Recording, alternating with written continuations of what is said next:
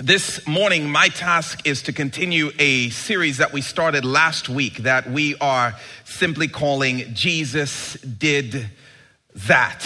It's Christmas time, so it's a great time to just talk about the person of Jesus Christ, who he is and what he has done. Jesus Christ, who came from heaven to earth to live the perfect life that we could not live, to die the sinner's death that we should have died, and then to rise from the dead to offer forgiveness and freedom and fullness for us. But we want to ask the question around Christmas, well, what was he like? What were some of the things Jesus did while he was here on earth? Not just so that we would become more enamored by him, but so that we might be moved to emulate him a little bit more. And so this morning we're going to continue just spending some time hanging out with Jesus and seeing bits and pieces of what he did while he was on earth. And we're going to be in Mark chapter 5. If you have a copy of the Bible, you can go ahead and meet me there. Mark chapter 5. We're going to look at a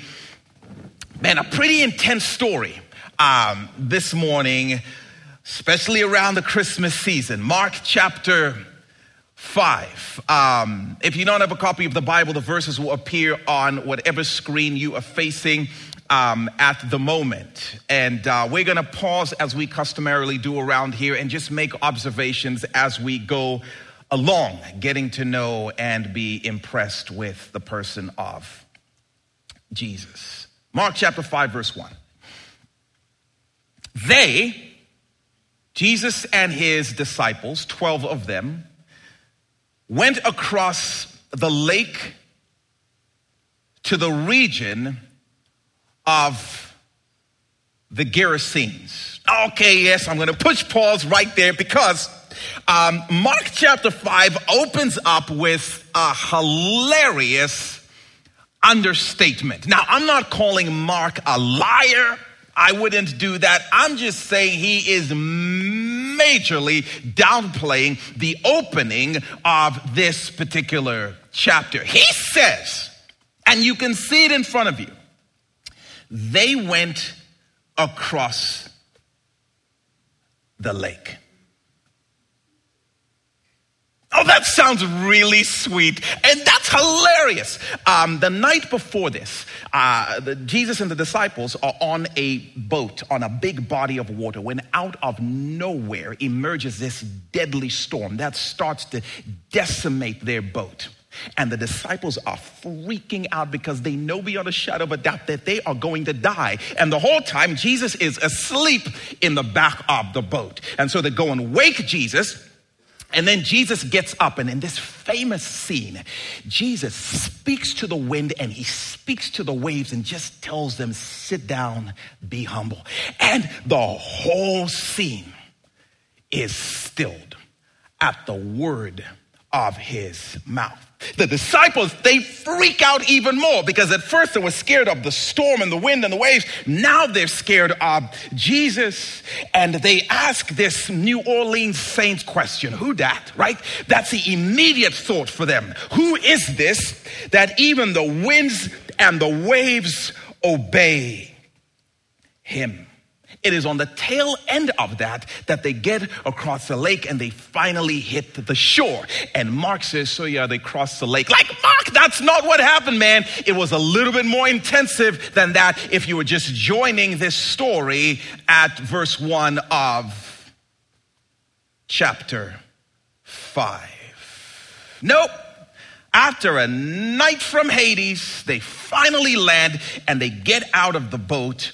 And this right here is a PG-13 scary situation that they are met with. Verse number 2.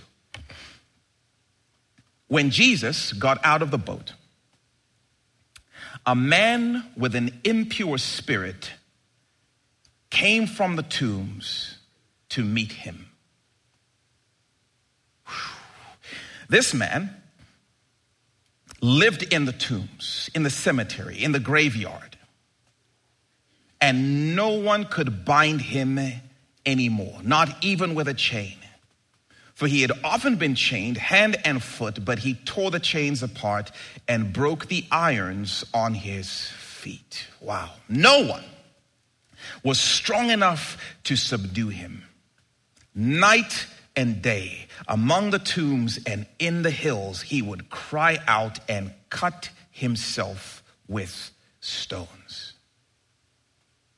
When he saw Jesus from a distance, he ran and fell on his knees in front of him. And this is a situation that the disciples are met with. Imagine after a night of facing this natural disaster, now they get to encounter this dreadful supernatural disaster situation, right?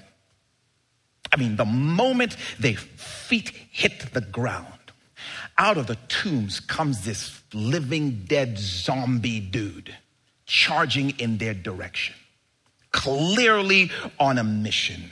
And the closer he gets, I'm sure they start to observe things about him. That man, his body is lacerated and he is bloody. There are chains dangling from his limbs as he's moving in the direction with an odd cadence. And I'm sure as they see his eyes through his unkempt hair, they are bloodshot red as he's been up in the middle of the night wailing at the top of his voice. And now here he is charging in their direction. I imagine the disciples are, you've got to be kidding me. And they get single file behind Jesus. Like, listen, Jesus, I'll tell you what, you get this one and we'll get the next one.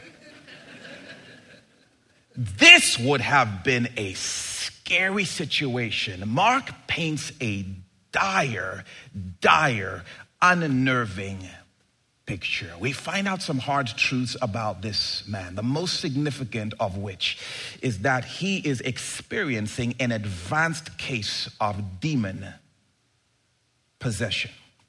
Verse 1 tells us that he had an impure or an evil spirit. Same thing.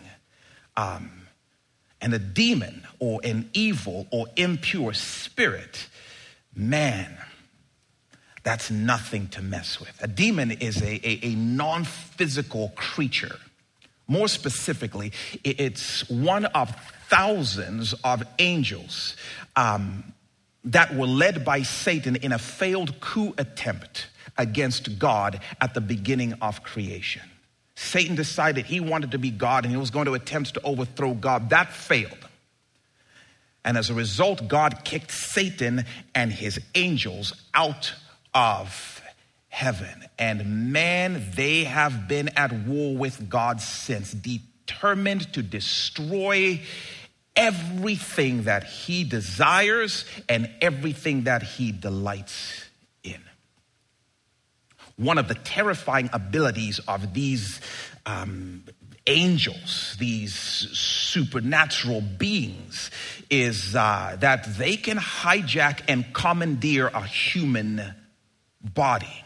They can take control over a human body, becoming, completely in charge of attitudes and in charge of actions, in charge of the human being's abilities even. We'll often refer to this as demon possession. Not so much that a person possesses a demon as much as the fact that the demon now possesses the person. And this was the case in this particular situation. These are scary beings, invisible to the human eye, with supernatural power, not limited by the laws and limitations of the earth. No human being can stand a chance against one of these creatures. When the story opens up, we are introduced to a devastating situation. One of these demons apparently has taken control over this man, and the goal is always the same: to destroy the person and destroy as many people as this person is connected to in order to stick it to God. And here's a man under the clutches of this such power. He is helpless to the will of a demon that is devastating and decimating his life piece by piece. This guy is literally killing himself with stones, and he's living among the dead in a graveyard. And there is nothing he can do about it, and there is nothing anyone in that village community could do about it, because this demon is just way too powerful. And I'm just asking you, this Christmas season,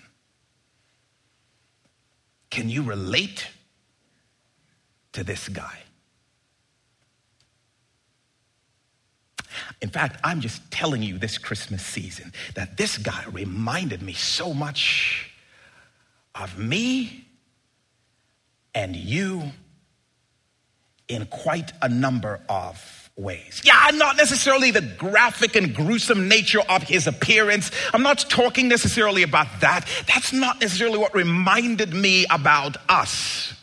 Not necessarily even the fact that he's possessed by a demon. I was reminded about us when I read what appeared to be a sequence of events that led him to this place.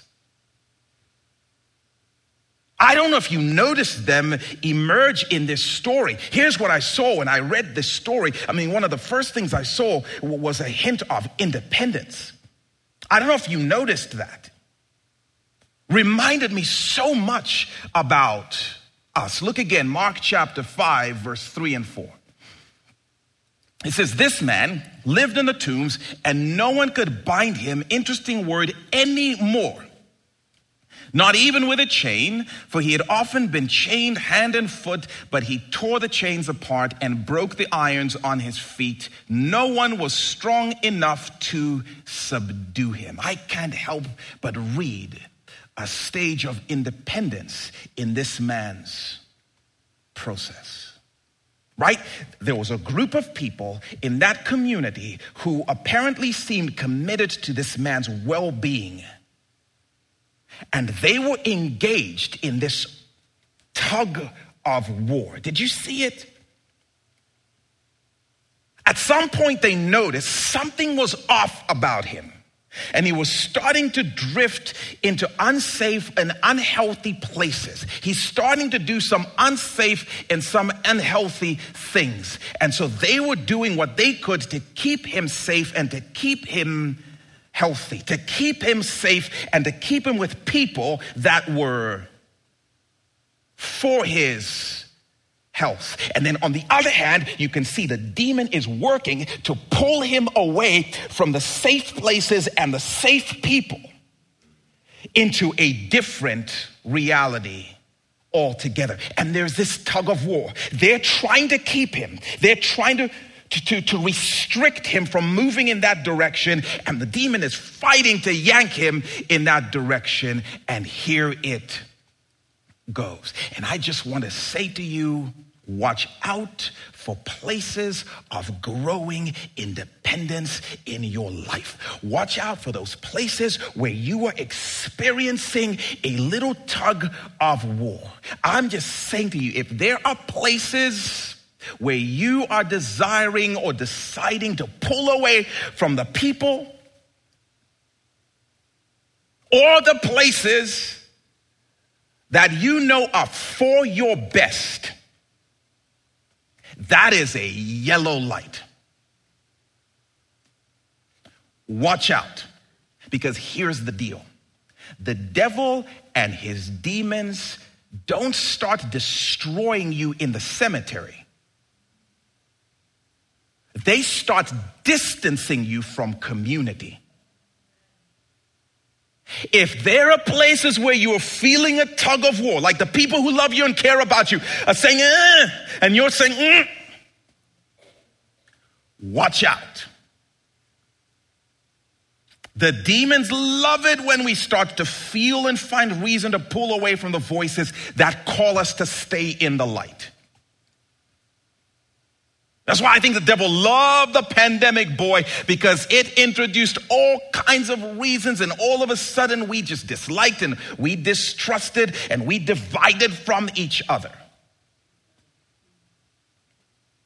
I'm just telling you, if there are increasing places that your spouse is not welcome to show up and speak into, you are playing into the devil's schemes.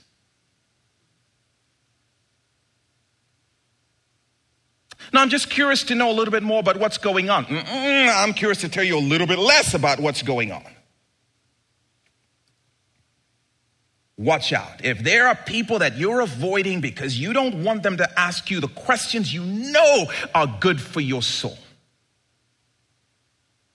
and they're inviting you and you are pushing away, I'm just saying, watch out. If you are staying home from church, that's fine. But if you are staying home from church, but you are showing up to all other public events, talking about we're just trying to play it safe, watch out. Watch out. I'm telling you right now. If you're spending hours a week binging on your favorite shows, but you're ignoring the texts from the people who you know care about you, you're super slow to respond to those people. There's a tug of war. And I'm saying watch out for that. Oh, I can't stick around and talk much about what's going on because I'm busy. That's one of our favorite ones. Because busy allows us to be in a lot of different places, interacting with a lot of different people, doing a lot of different things, but never stay anywhere quite long enough to be known. So it doesn't seem like I'm pulling away. I just seem busy and really important. Watch out. If you are talking to your parents like they are the enemy and they have no business knowing what you're up to, I'm telling you, kids, teens, whatever, you can relate to this guy.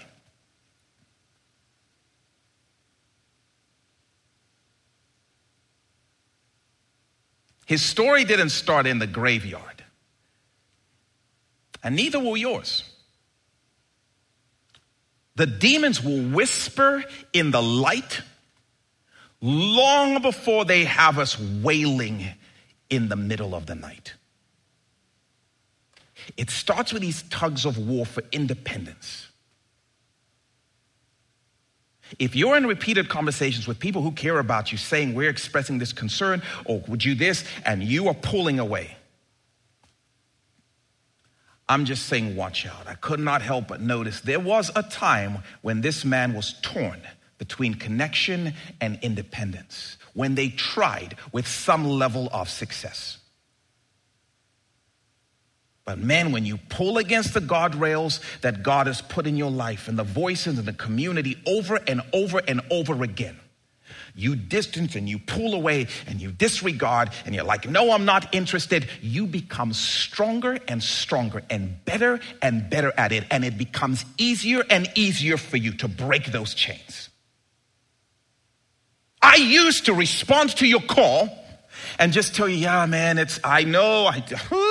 Now I just ignore it, and I don't even think twice. And when you ask me about it, I'll just make something up. It's become easier and easier to disregard and to distance. It's become easier and easier to stay home. You watch it, strength, and people will say, we used to be able to get her to at least respond, but now it becomes easier and easier, which leads to the next thing I saw in this process. I couldn't help but notice that things moved from independence to isolation. Right? Eventually, it's not just distance, it's disconnection. I've broken the chains over and over and over again, and now I'm doing what I want and no one gets to stop me. Either because I just don't care anymore, or because I've successfully caged everyone out. Isolation. right? This is that stage where mine is the only voice that I truly let in. Or I let in the voices of people who agree with everything that my voice says. It is amazing that you can be isolated with extremely dysfunctional people who have no interest in challenging you. They have no interest in your health. But isolation is that thing where my voice is the only voice that is speaking that counts. Everyone else who's interested in my health or well-being, I have successfully tuned them out or caged them out in one way or another. Mark chapter 5 verse 3. This man lived in the tombs by himself. No one could bind him anymore. Again, there was a time. Not even with a chain, because it had gotten to that point, and now even that wasn't working. For he had often been chained hand and foot, but he tore the chains apart and broke the irons on his feet. No one was strong enough to subdue him. Finally, this guy was free to do what he wanted to do. And where did he go? To this place of death. Isolation. 1 Peter chapter 5 verse 8 says this: your enemy, the devil, he prowls, roams, stalks around like a roaring lion looking for someone to devour, which raises the question, devil, why are you prowling? Why are you sneaking around? Why are you looking for someone to devour? There are people everywhere. Just pick one. Well, because if I'm going to destroy a person, I first need that person to be isolated. I do my best work when that individual is separated from the herd. And by the way, if you've ever watched Animal Planet or any of these animal hunting situations, that's exactly how these predators work. They are looking for prey that has been separated and is by itself. Or will try and create enough chaos that causes people to go off by themselves. This is how the enemy works. The demons love when we pull for independence and eventually get to the place of isolation. And I'm just telling you, if there are places in your life that you have locked out the people who care most about you, that is not a yellow, that's a red light.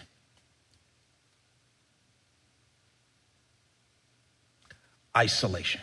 It doesn't matter what the area is. It may just be one area or quadrant of your life. But if there is any area that you have just locked out, you've caged out the voices of the people who care the most about you and who are most for your health and most for your fullness, that is a red light.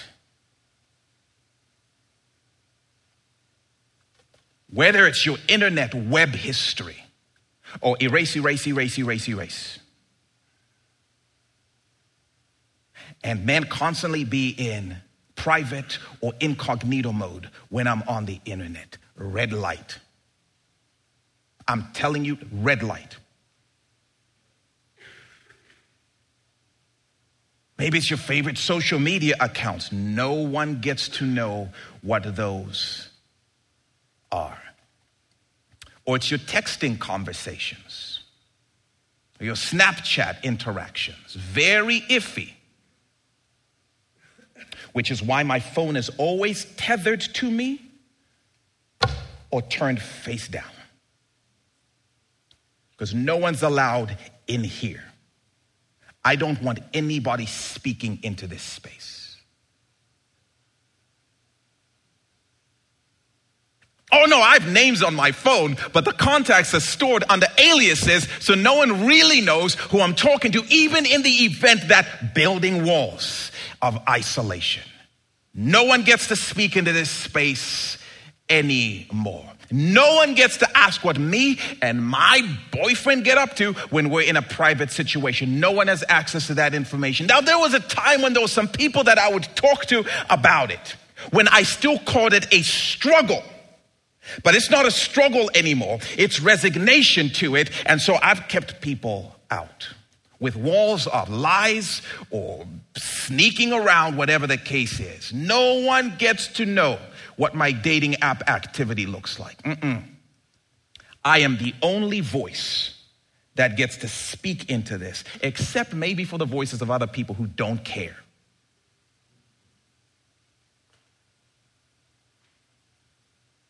Well, no, I have this credit card that my spouse doesn't know about. It's just more practical, right? And so then I opened an email account that she doesn't know about because it's just practical so that everything gets billed directly to my private email account. It just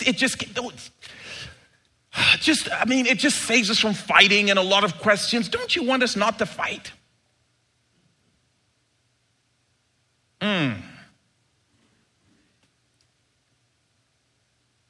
I've made up a story, and it's a great story about why I just do not have anything to do with getting together with my small group or coming to church.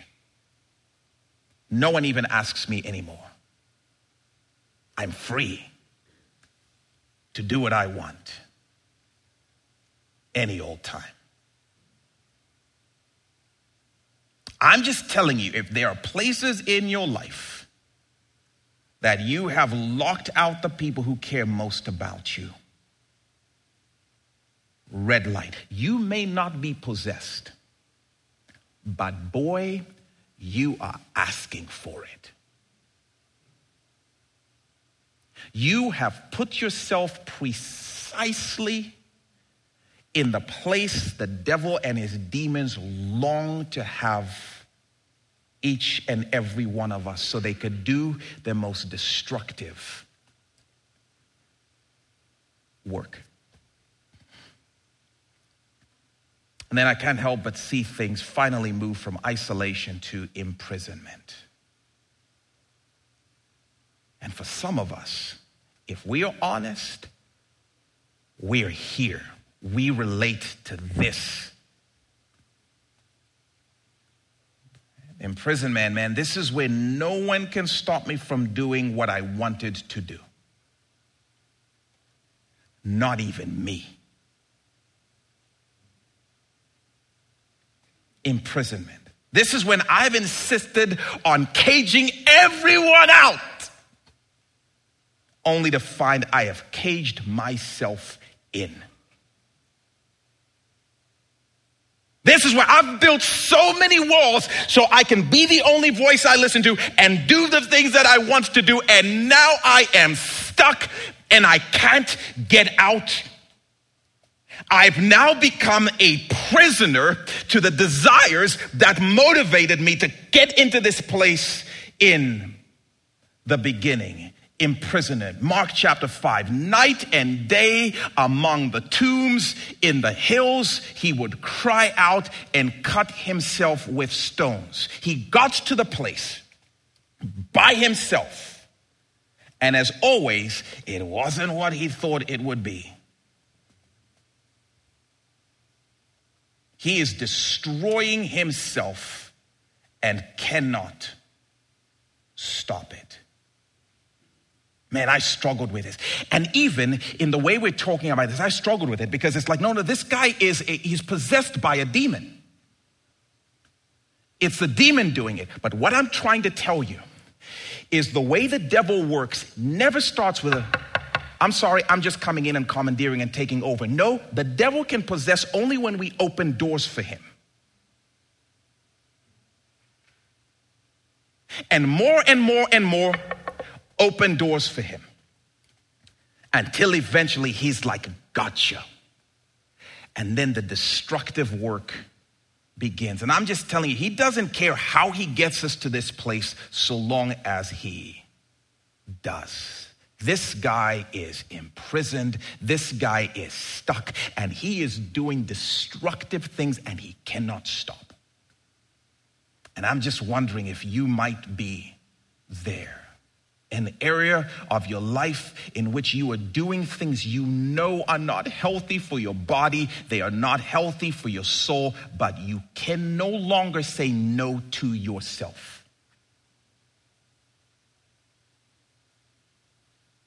You're stuck.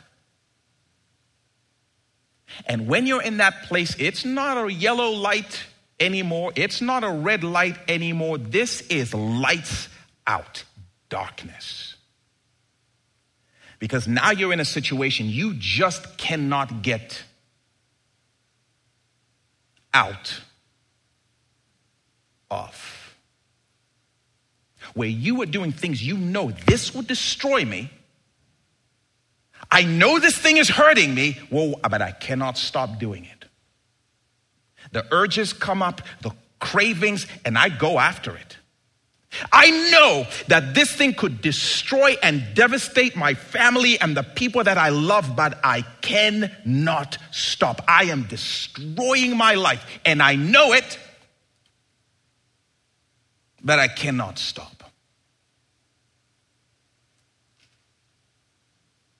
And the funky thing about it is I read a story like this and I'm like, oh my gosh, this weird, creepy guy who's running towards the boat. Strange character. He's cutting himself, yelling in the middle of the night. What's wrong with him, dude? Why don't you stop? And yet, if many of us were honest, we would unveil an area in our life with which, if the rest of us looked at it, would be like, you know that's destroying you, right? I know. Why don't you stop?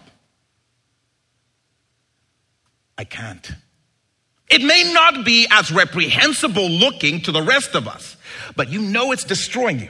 And usually for me, it's something that's like, well, man, I don't struggle with cutting myself like that and looking ridiculous. So that one's really weird. But if we take away this and we just replace it with other things, we would have stories of ways in which we relate to this guy, in that we are stuck in an area and destroying ourselves, and we can't stop risking our family's livelihood with gambling. It started small, now it's a secret, and you cannot stop with the betting. Oh, you're in trouble and you know it, and you're convinced, well, the next bet will get me out of it. And the rest of us are looking at you like, you realize that's... And then you look at us and you're like, well, then you stop with a substance then. Well, no. See, that's different. So, but you're using substances you know are destroying your body. They're messing with your mind. Lowering your availability to the people who love you. Why won't you? I can't stop. I've tried, nothing I can do. People used to be able to help me, but not anymore. It is me in the middle of the night wailing in desperation as I come down from whatever that thing is. Yeah, it used to be just a glass to relax, but now, can't remember the last time I didn't drink without getting wasted. And no one can say anything because I've caged them out. But I cannot stop, and I cannot put the vape pen down, and I cannot stop binge eating. And I go 3 days without a porn binge, and I'm not quite sure what to do, and I know what would happen if, but it's at work now, and I cannot stop. I can't stay out of these relationships, and I get out of a relationship, like I need some time, but nope, I just keep getting back into another one. I can't stop myself. Notice my phone, I literally cannot be away from it for very long at all. Like it literally owns me. And everything around me is becoming black. I can't even see and engage with other people because of it. Oh, it's the spending. And again, the demons don't care how they destroy or devastate us and the people who care about us as long as they do. We can get distracted by the crazy look in this guy's eye and the way the demons have gotten a hold of him in particular and his whole night walker situation. But at the end of the day, the story is just a vivid picture of the powerful, destructive nature of sin in our lives and the way it slowly takes over every area until we are spiraling towards dead places. And I'm just asking, where are you? Yellow light, red light, and maybe for some of us, if we're honest, like I'm in church, but there's an area in my life right now, and it's increasingly taking over, but it's lights out.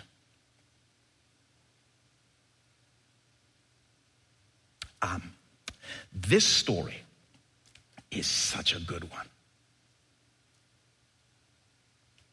Because it's a story that reminds us, and just so you know, hope has stepped onto the shore. I love it. Jesus has touched down on earth. That's what Christmas is all about. And the devil and his demons are shaking, y'all. Verse number 6. When he saw Jesus, this is glorious. From a distance, he ran and fell on his knees in front of him. Jesus is nothing like you thought. I'm telling you, if you know nothing else about Jesus, this right here should get your attention. Jesus hasn't said anything, and this powerful creature is voluntarily presenting itself and falling on its knees because Jesus is in the... About 2 minutes ago, he was the most powerful being in the story. But Jesus is here now. About 30 seconds ago, that area of stuckness in your life might have been the most powerful thing in your story, but Jesus is here now. Jesus immediately gives an order, come out of this man. And he freaks out. Verse number 7, he shouted at the top of his voice, "What do you want with me, Jesus, Son of the Most High God?" And gets religious. In God's name, don't torture me. Begging Jesus now. You were just destroying a man. Now begging. For Jesus had said to him, "Come out of this man, you impure spirit." I love this, by the way, the poetry of the way Mark writes. The last thing we heard from the disciples again was that question. Who is this that even the winds and the waves obey him? They set foot on the shore and a demon comes running and says, "We'll tell you." That's Jesus, Son of the Most High God. Whatever power we have, his power is higher. I love the beauty of the way this question is answered. Powerful and terrifying being in the region is now terrified of Jesus, just as is every darkness in your life. Whole village couldn't subdue this man, and now he's begging Jesus not to torture him. Okay, Jesus, I hear you. I hear you say to come out, but please, what are you going to do if we come out? What are you going to do? Are you going to hurt us? What are you going to do? Please tell us we're going to be okay. Oh, the wind and the waves and the devils obey him. This is Jesus. Don't know what you've heard about him, but whatever power might be bullying you around begs Jesus not to destroy it. Then Jesus asked him, verse number 9, "What is your name?" "My name is Legion," he replied, "for we are many." Wow. Turns out this was just the captain of a slew of demons that had commandeered this man.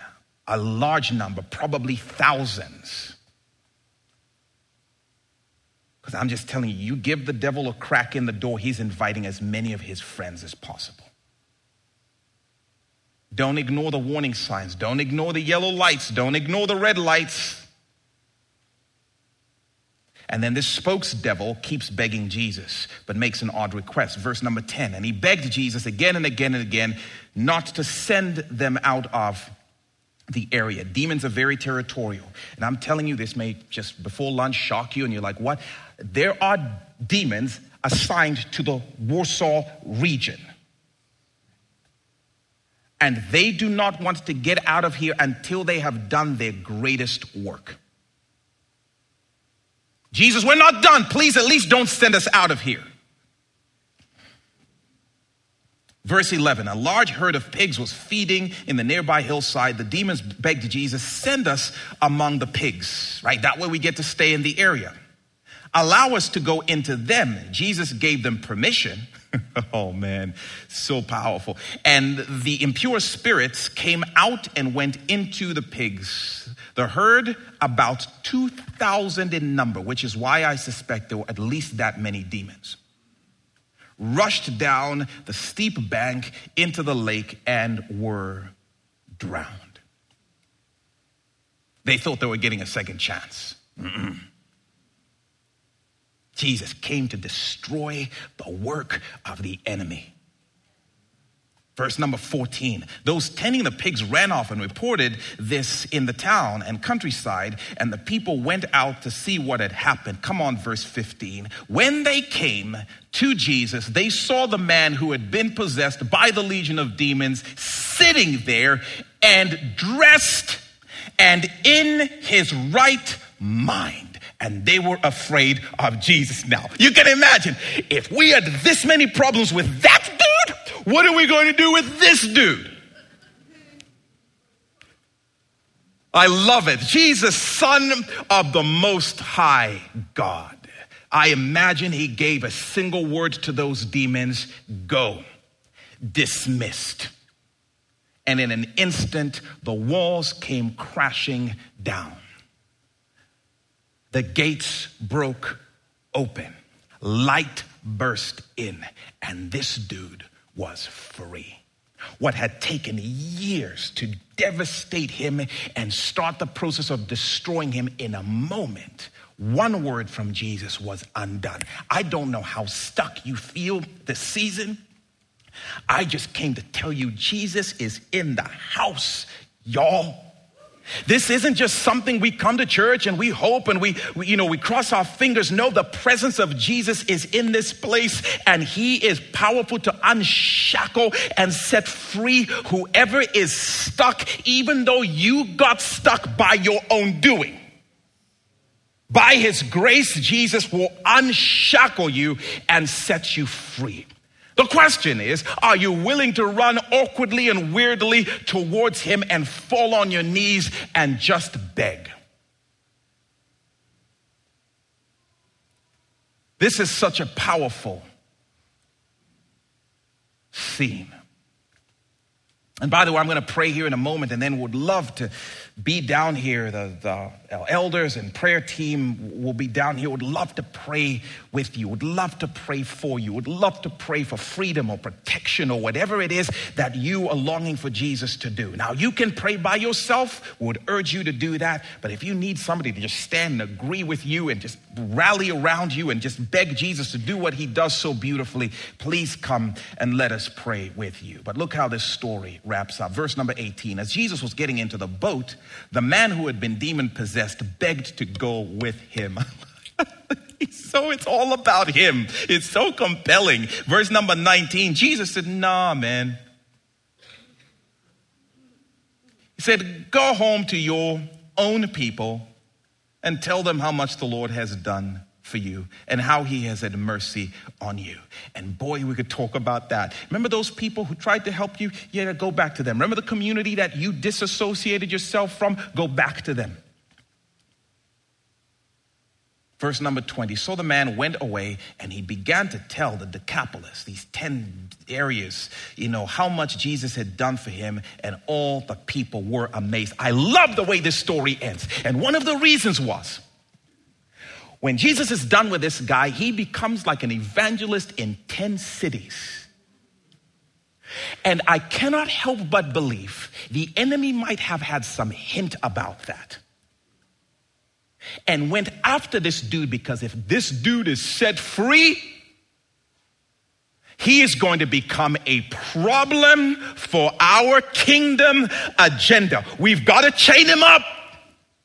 So I just want to ask, what area of your life you might be feeling stuck in? What area of your life you might feel like the enemy is coming after you? Because there may be on the other side of that, if we let her free, she might become a problem for us. If she gets past this drinking thing, she might become a problem for us. If you are feeling caught in a tug of war that is between the enemy's desire to destroy and Jesus is longing to set you free for purpose and power, he wants to use you. So I'm just saying, can we pray that the Lord would unshackle whatever areas so you would become the person that he's called you to be? And there are people in this world and in this county who I think is going to release you to go back and tell all about him, because at the end of the day, this is all about Jesus, Son of the Most High God. So Father, I pray that by your grace, you would give each of us the light to see and the courage to act and the humility to do what we need to. If there's an area of warning or an area of deep concern or an area of stuckness, I pray that we would confess, that we would share with people we trust, that we would have people join us in praying. If there's an area where we just feel like we can't move, we just ask that even now, Jesus, you would speak words of release and freedom over your people in this place. That there will be many in here who may be set free from areas, but I pray you'd give us the humility to acknowledge that we're stuck.